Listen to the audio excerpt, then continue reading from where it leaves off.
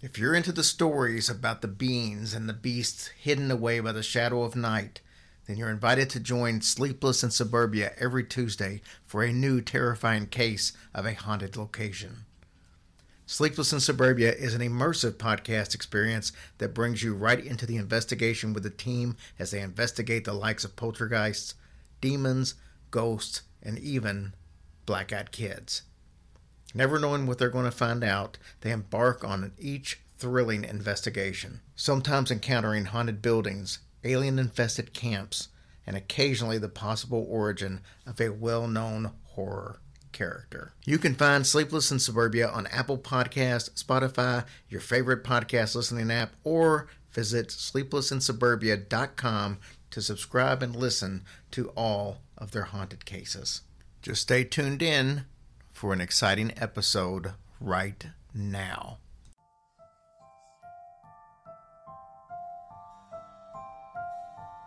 Locked away in attics, basements, and dark corners across the world are stories of beings and beasts that hide in the night. These are those stories. This is the Sleepless in Suburbia podcast. I'm Brooke, case manager for our team, and this is the audio recap for Case 115, Wyndham's West Bank Hideaway. I had just grabbed my DoorDash Chipotle from the porch when a text alert pinged from the sofa, where a Season 1 episode of Ghost Hunters sat paused. Grabbing my phone, I headed to the kitchen, chucking a metal burrito bowl lid in recycling, fumbling to key in my phone passcode since, per usual, my face recognition didn't work. The text screen finally opened.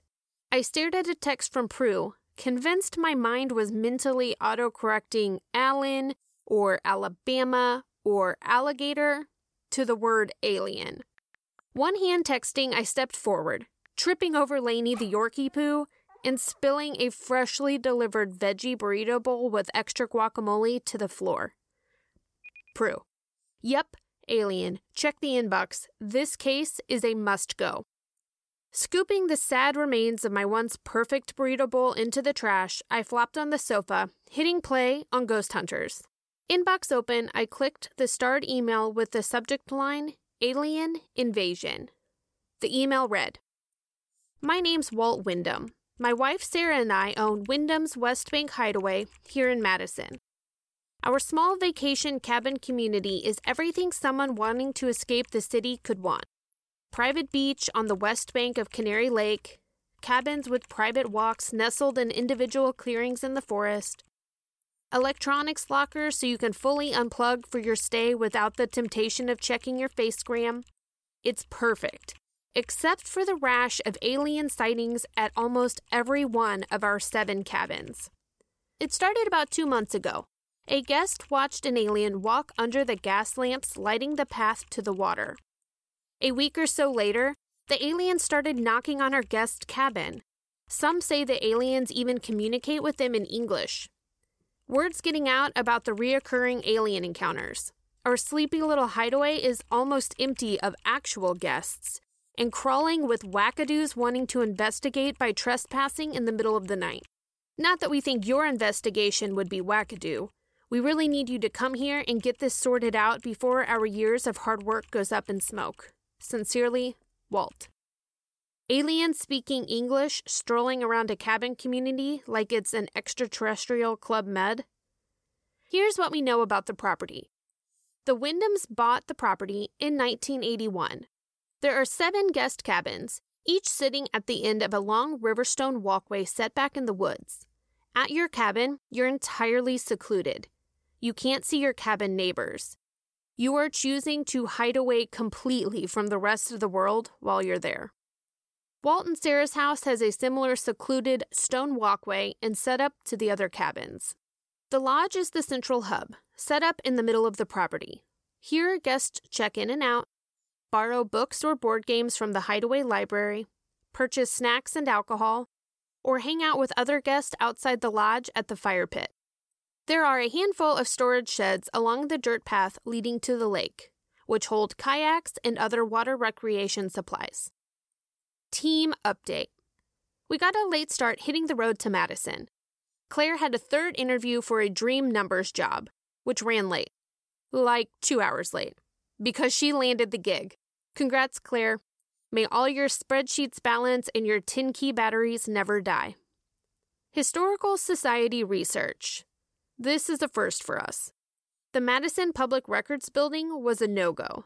A typed sign on the door read, "Closed due to flooding until further notice."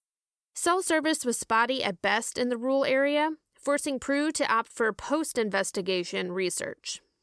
On-site interview recap. Turning off County Road L, a long gravel road curved through dense trees that canopied overhead, making a tree tunnel, before opening up into a large clearing with the lodge in the center and paths jutting off from the center like beams from the sun. It was a beautiful day. Warm air, cool breeze, birds chirping. How could anything happen at such a picturesque location? We joined the Wyndhams at a picnic table for iced tea and animal cookies with little icing tubs. My hand to the snack gods, they were a big kid version of the Dunkaroos my mom used to pack in my elementary school lunches. Sarah asked about our trip, if the storm that morning had slowed our travels, and likely would have continued the small talk pleasantries if not for Walt, who sat at the end of the table, legs shaking before finally blurting out, "Oh, for Pete's sake, Sarah, they're here to chase away the aliens." Chit-chat over. Cookies and dunking icing abandoned on the table for the darn flies to enjoy. We were off to the Wyndham's house. The invasion began on a warm spring evening. Sarah finished cleaning up supper and was sitting down in her rocker on the screened-in porch to work on a Sudoku puzzle. Voices came from the darkness just before beams of light from flashlights became visible up the path. She was surprised to see Mr. and Mrs. H, we will leave their names out for their privacy, jogging towards her. While out for a romantic moonlit stroll, the couple noticed two shadows moving along the lake's pathway. The shadows stepped from the edge of the path under the glowing gas lights. The shadows were children, neither older than 12. The children stopped walking, looking at Mr. and Mrs. H motionless. But the gaslight's shadows made it hard to see the children's faces, especially their eyes shrouded in darkness. Mrs. H noted they were unnaturally still before turning and walking towards the lake.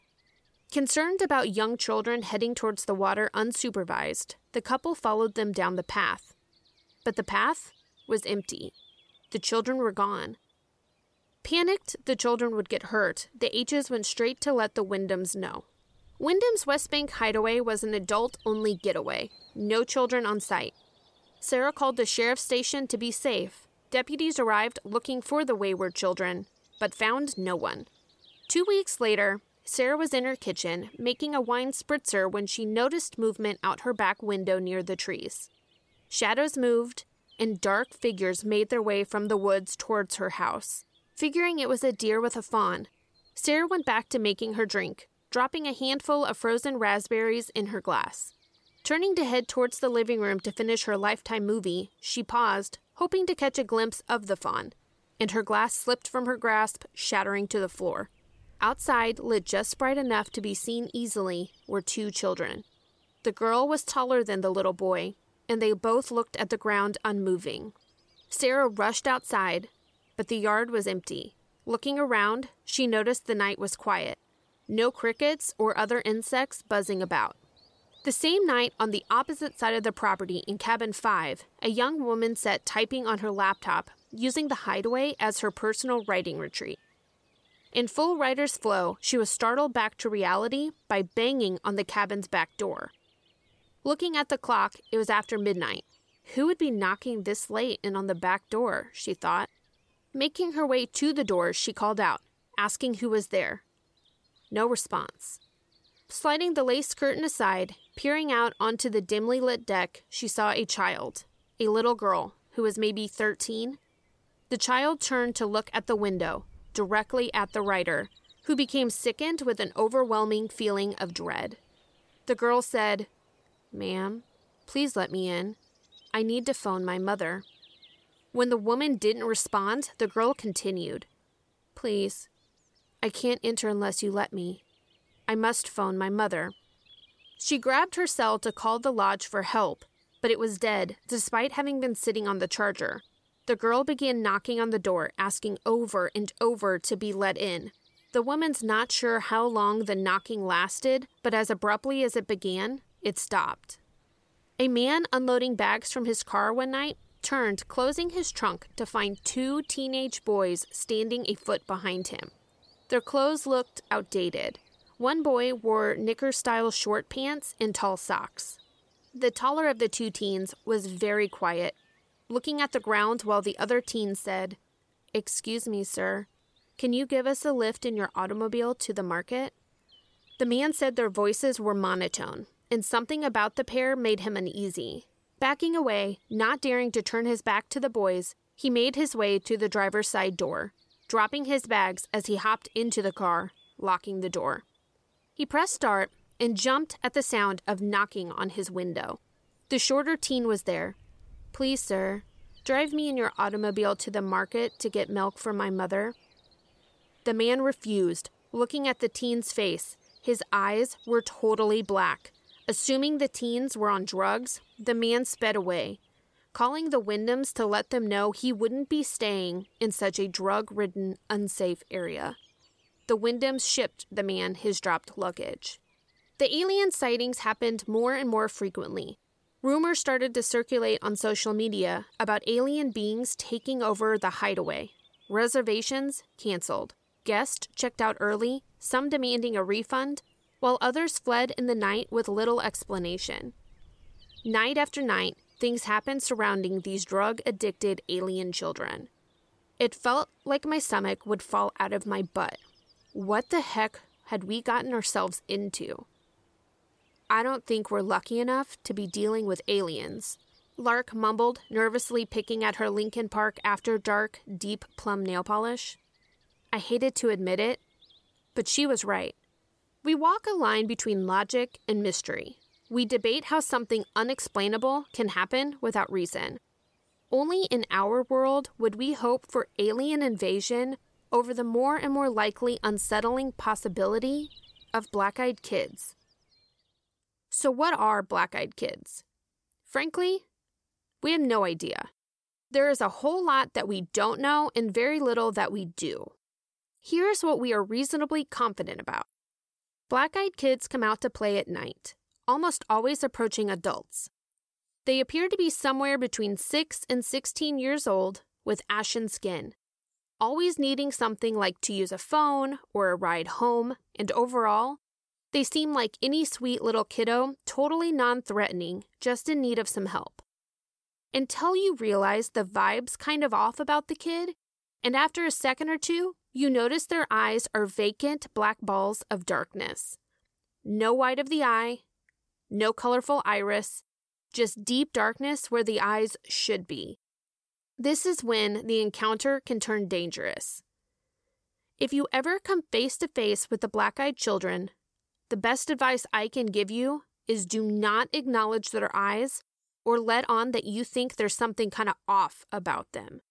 This is important. It could save your life. Many accounts have the children approaching adults at their car or front door. Some have seen these terrifying creatures watching them from outside a window or even lurking in the bedroom's shadows watching them sleep. And without question, you should never let these beings in your car or home. There's a lot we don't know for sure about these creatures, but there are several theories. Lark found a black-eyed kid's origin theory in a book called Your Haunted Lives, The Black-Eyed Kids by G. Michael Vassie. In this excerpt, Vassie explains how the black-eyed kids may be connected to the Iroquois. The Iroquois Indians believed in a dark power called the Atkan that could take over children and an evil one who would mate with human females to produce black-eyed, chalky-skinned children.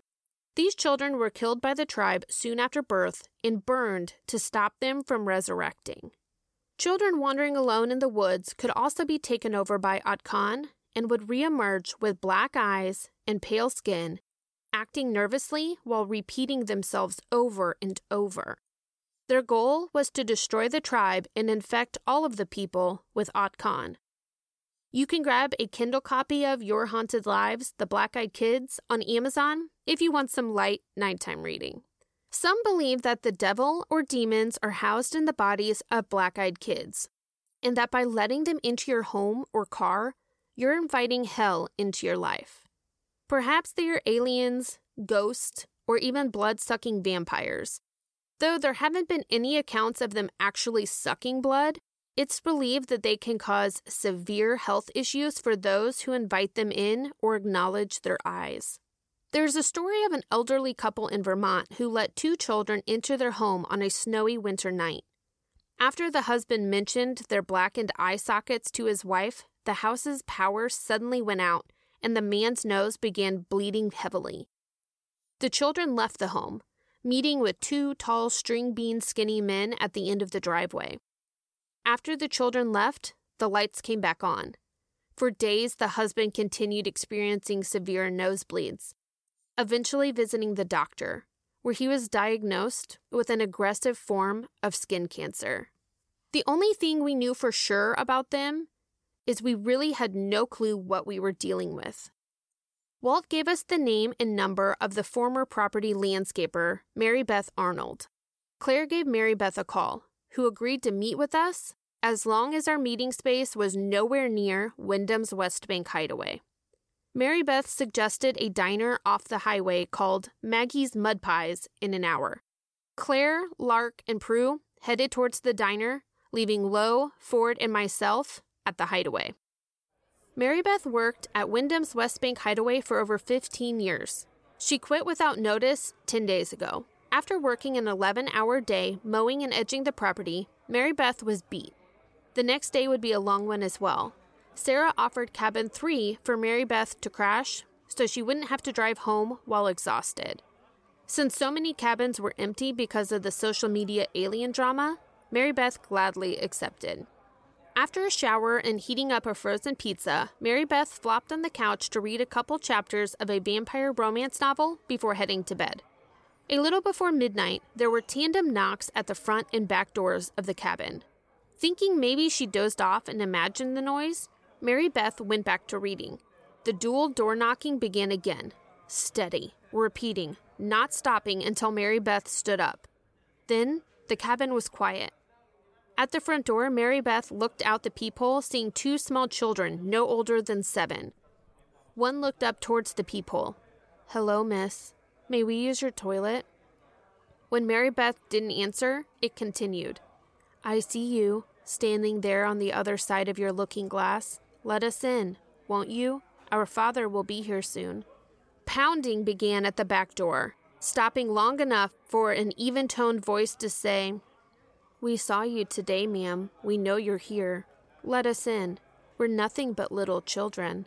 Then, banging on both doors continued. Terrified, Mary Beth texted the following to Sarah. "The aliens are trying to break down both doors. Call Sheriff Leary." Standing in the middle of the small cabin, figures appeared in the windows. 2 in a front window, 1 at the back window, and 3 at the window beside the fireplace, all tapping on the glass. She could easily see they were all too young to be teenagers. They were all sickly pale, and they all had black orbs where their eyes should be. She heard something say, "Let us in, Mary Beth," realizing that it came from her mind like they were calling to her from beneath her subconscious. The table lamp began flickering. The microwave buzzed on and off. A small radio on a bookshelf clicked on, first to an oldies station, then scanned to nothing but static, volume blasting. The voice echoed in her head. "We're just children, Mary Beth. Let us in." She dropped to her knees, clasping her hands over her ears, humming Silent Night to herself. Headlights cut through one of the windows, grabbing Mary Beth's attention. The cabin fell silent. Looking around, the 3 windows were empty. She walked out of the cabin, told Walt she quit, and drove home, never returning to the property. Mary Beth's hand continued to shake as she concluded her story, taking a trembling sip of her coffee. Prue slid an untouched slice of French silk pie across the table towards the anxious woman. "You need this more than I do." Though none of them will admit it, I'm confident they considered leaving us at the hideaway to investigate on our own, debating how angry we'd be if they resurfaced the next day off the side of County Road L, where we could have a ride home if we hiked to them. Haunted happenings. Prior to the black-eyed kid sightings, there was nothing to report. Unlike many other locations we've investigated, this location was inactive until it wasn't. Investigation recap. This investigation would be different than any in the past. All investigators on site, all in different locations. We would each take our own cabin, which seems like the best idea I'd ever come up with.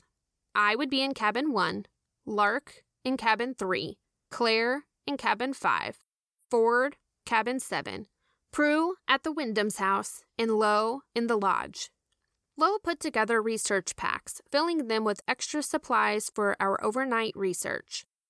Our research packs are just backpacks with supplies including digital voice recorder, digital camera, full spectrum video camera, complete first aid kit, flashlight, Avon Skin So Soft bug guard, though I wouldn't encourage a lot of outside exploring with potential black-eyed children strolling the grounds. Walkie-talkie, battery kit. If it took batteries, you'd find a replacement for it in the battery kit. Lifeguard whistle, snack boxes provided by Sarah that thankfully included her Dunkaroo cookies and frosting. Holy water left over from the Francis House investigation, and cell phone charger. As night fell, the Wyndhams locked the gate leading to the main area, wishing us luck. They were off to spend the evening with their daughter and grandchildren. Leaving Lo at the lodge, the rest of us headed down our individual stone-lined paths towards our cabin for the evening. I could have enjoyed the stroll. Lightning bugs dancing through the trees, crickets singing, an owl hooting off in the distance. It was a glorious summer evening. But I couldn't shake the feeling that we were being watched. These are our experiences. Me in cabin 1. Arriving at cabin 1, I decided to take advantage of the few remaining moments of pink and purple tinted twilight, exploring the area around the cabin rolling video. Walking around the cabin towards the deck, something scuttered at me from under the boards. I screamed, jumping back, camera flying. "Devil creature!" I shouted as the walkie-talkie on my hip came to life. "B, you okay?" Claire's voice crackled. "What happened?" I sucked in a few breaths before responding. False alarm, false alarm. It was a devil bunny. "Only Brooke can be taken down by a rabbit," Lo's voice mused. I glared at the spot in the woods where the brown rabbit had vanished, listening to it rush deeper into the woods. Better a bunny than you-know-what. Suddenly feeling like a character from Harry Potter afraid to mention he who shall not be named. An EVP session inside the cabin revealed nothing. After my rabbit attack, the night was uneventful. Like finished 2/3 of Megan Miranda's new book, kind of uneventful. I wish quiet would have been the evening's theme, but eventually, the clock struck midnight. Lark was assigned to cabin 3. She settled into the window seat at the kitchen table, taking advantage of the quiet, distraction-free evening to work on a paper. She reported nothing out of the ordinary until around 11:55 p.m. The noise from nighttime nature was silent. She radioed, guys, did the crickets and cicadas stop?" They had. From cabin 1 all the way around the property to the lodge's center point, the woods were still. Grabbing her camera and flashlight, Lark headed out the front door to explore. The wind was gone. No more lightning bugs flickering here and there. The night was void of noise. "I'm outside heading to the deck," she updated us over the radio. "Be careful," Claire said. On the back deck of the cabin, facing the woods, a sound broke through the darkness, a stick snapping in the wooded darkness. Flipping on the flashlight in the wood's direction, the beam illuminated the chalky pale face of a child wearing a gray t-shirt and jeans. In the time it took her brain to register that what she was seeing was real, the flashlight went out. Moving off the deck, she sprinted towards the house's front, hearing a voice call out, "Excuse me, miss." Inside, slamming the door, she radioed saying, "They're here." We only heard, "There." Before her 2-word walkie-talkie broadcast finished, the lights in her cabin went out. And I was already running towards her cabin. Things were going downhill fast for Claire in cabin 5. When Lark's walkie-talkie transmission cut, the entire team's walkies died. Claire quickly realized she had no service on her cell either. We were completely isolated. Grabbing her research pack, she headed towards the front door when fear gave way to an overwhelming wave of dread. Each step towards the door slower than the one before, her stomach knotting, unease filling her entire body. Then a knock rattled the door. She froze. Another knock. Then a tiny figure took shape at the window by the door, with a tiny tap, tap, tap on the glass. "We are just little children. May we come in and use your phonograph?" Phonograph? What freaking year was it? From the back of the cabin, a voice. "Ma'am, won't you let us in? Our parents will be angry if you don't." At cabin 7, Ford sat in the dark. The microwave turned on and off on its own, even when there didn't seem to be electricity to the cabin. Despite the craziness unfolding around her, cabin 7 didn't have any sightings of anything unusual. Prue was stationed at the Wyndham's home. Walkie-talkies dead, lights flickering, 3 taps came from the wall of the cabin, then 3 more at the back door, followed by a steady knock at the front. "Go away!" Prue yelled to the phantom knocks. "Don't be cross," a voice said from the front door. "We've come in before. We can come in now if we'd like." "You may not come in, young man," Prue replied. Their response? Laughter. The doorknob turned. "Unlock the door, ma'am. Our father says it's okay." Knocking began again, then pounding, then a loud horn. Low at the lodge. About 12:10, the lights went out in the lodge, and she knew it was time to go. Lo found me first, half jogging, half girl with asthma, foot shuffling along the main path towards cabin 3. My lungs thanked her. Using the footpath as a road, Lo blared the horn, flipping on her lights as we approached Lark's cabin. She was out the door and in the car before Lo took her hand off the horn. We repeated the same loud, bright process, picking up Claire and Ford. Outside of the Wyndham's cabin, Prue wouldn't come out. I got out of the SUV, racing to the front door. Prue, it's us. Come on, we gotta go." Silence from inside.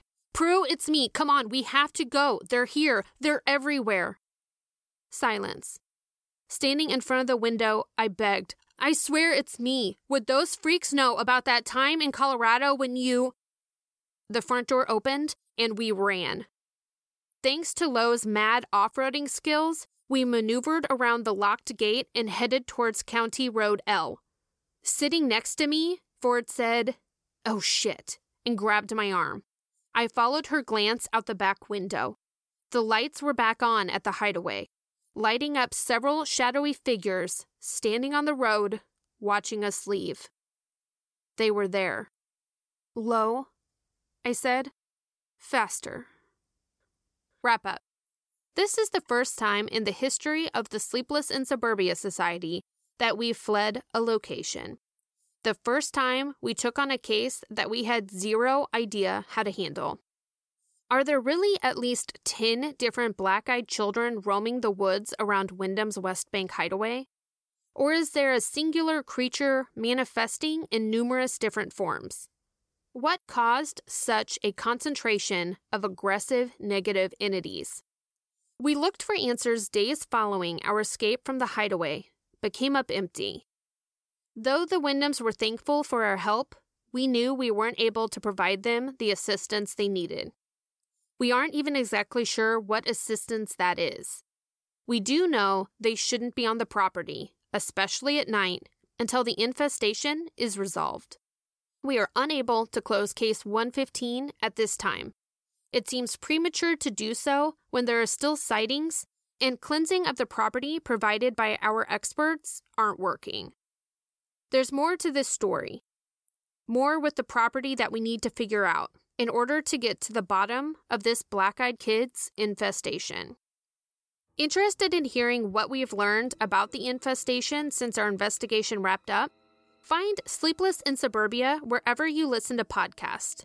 There you'll find episode 8 with all the creepy updates on this case, as well as all of our other spooky adventures. If you want to stay up to date on all of our creepy happenings, make sure to connect with us on Facebook and Instagram. We're at Sleepless Suburbia Pod. We will be back next week with another case. Until then, thanks again for listening to Sleepless in Suburbia. If you enjoy our cases, please make sure to rate and review us on Apple Podcasts and subscribe so you get our new case each week.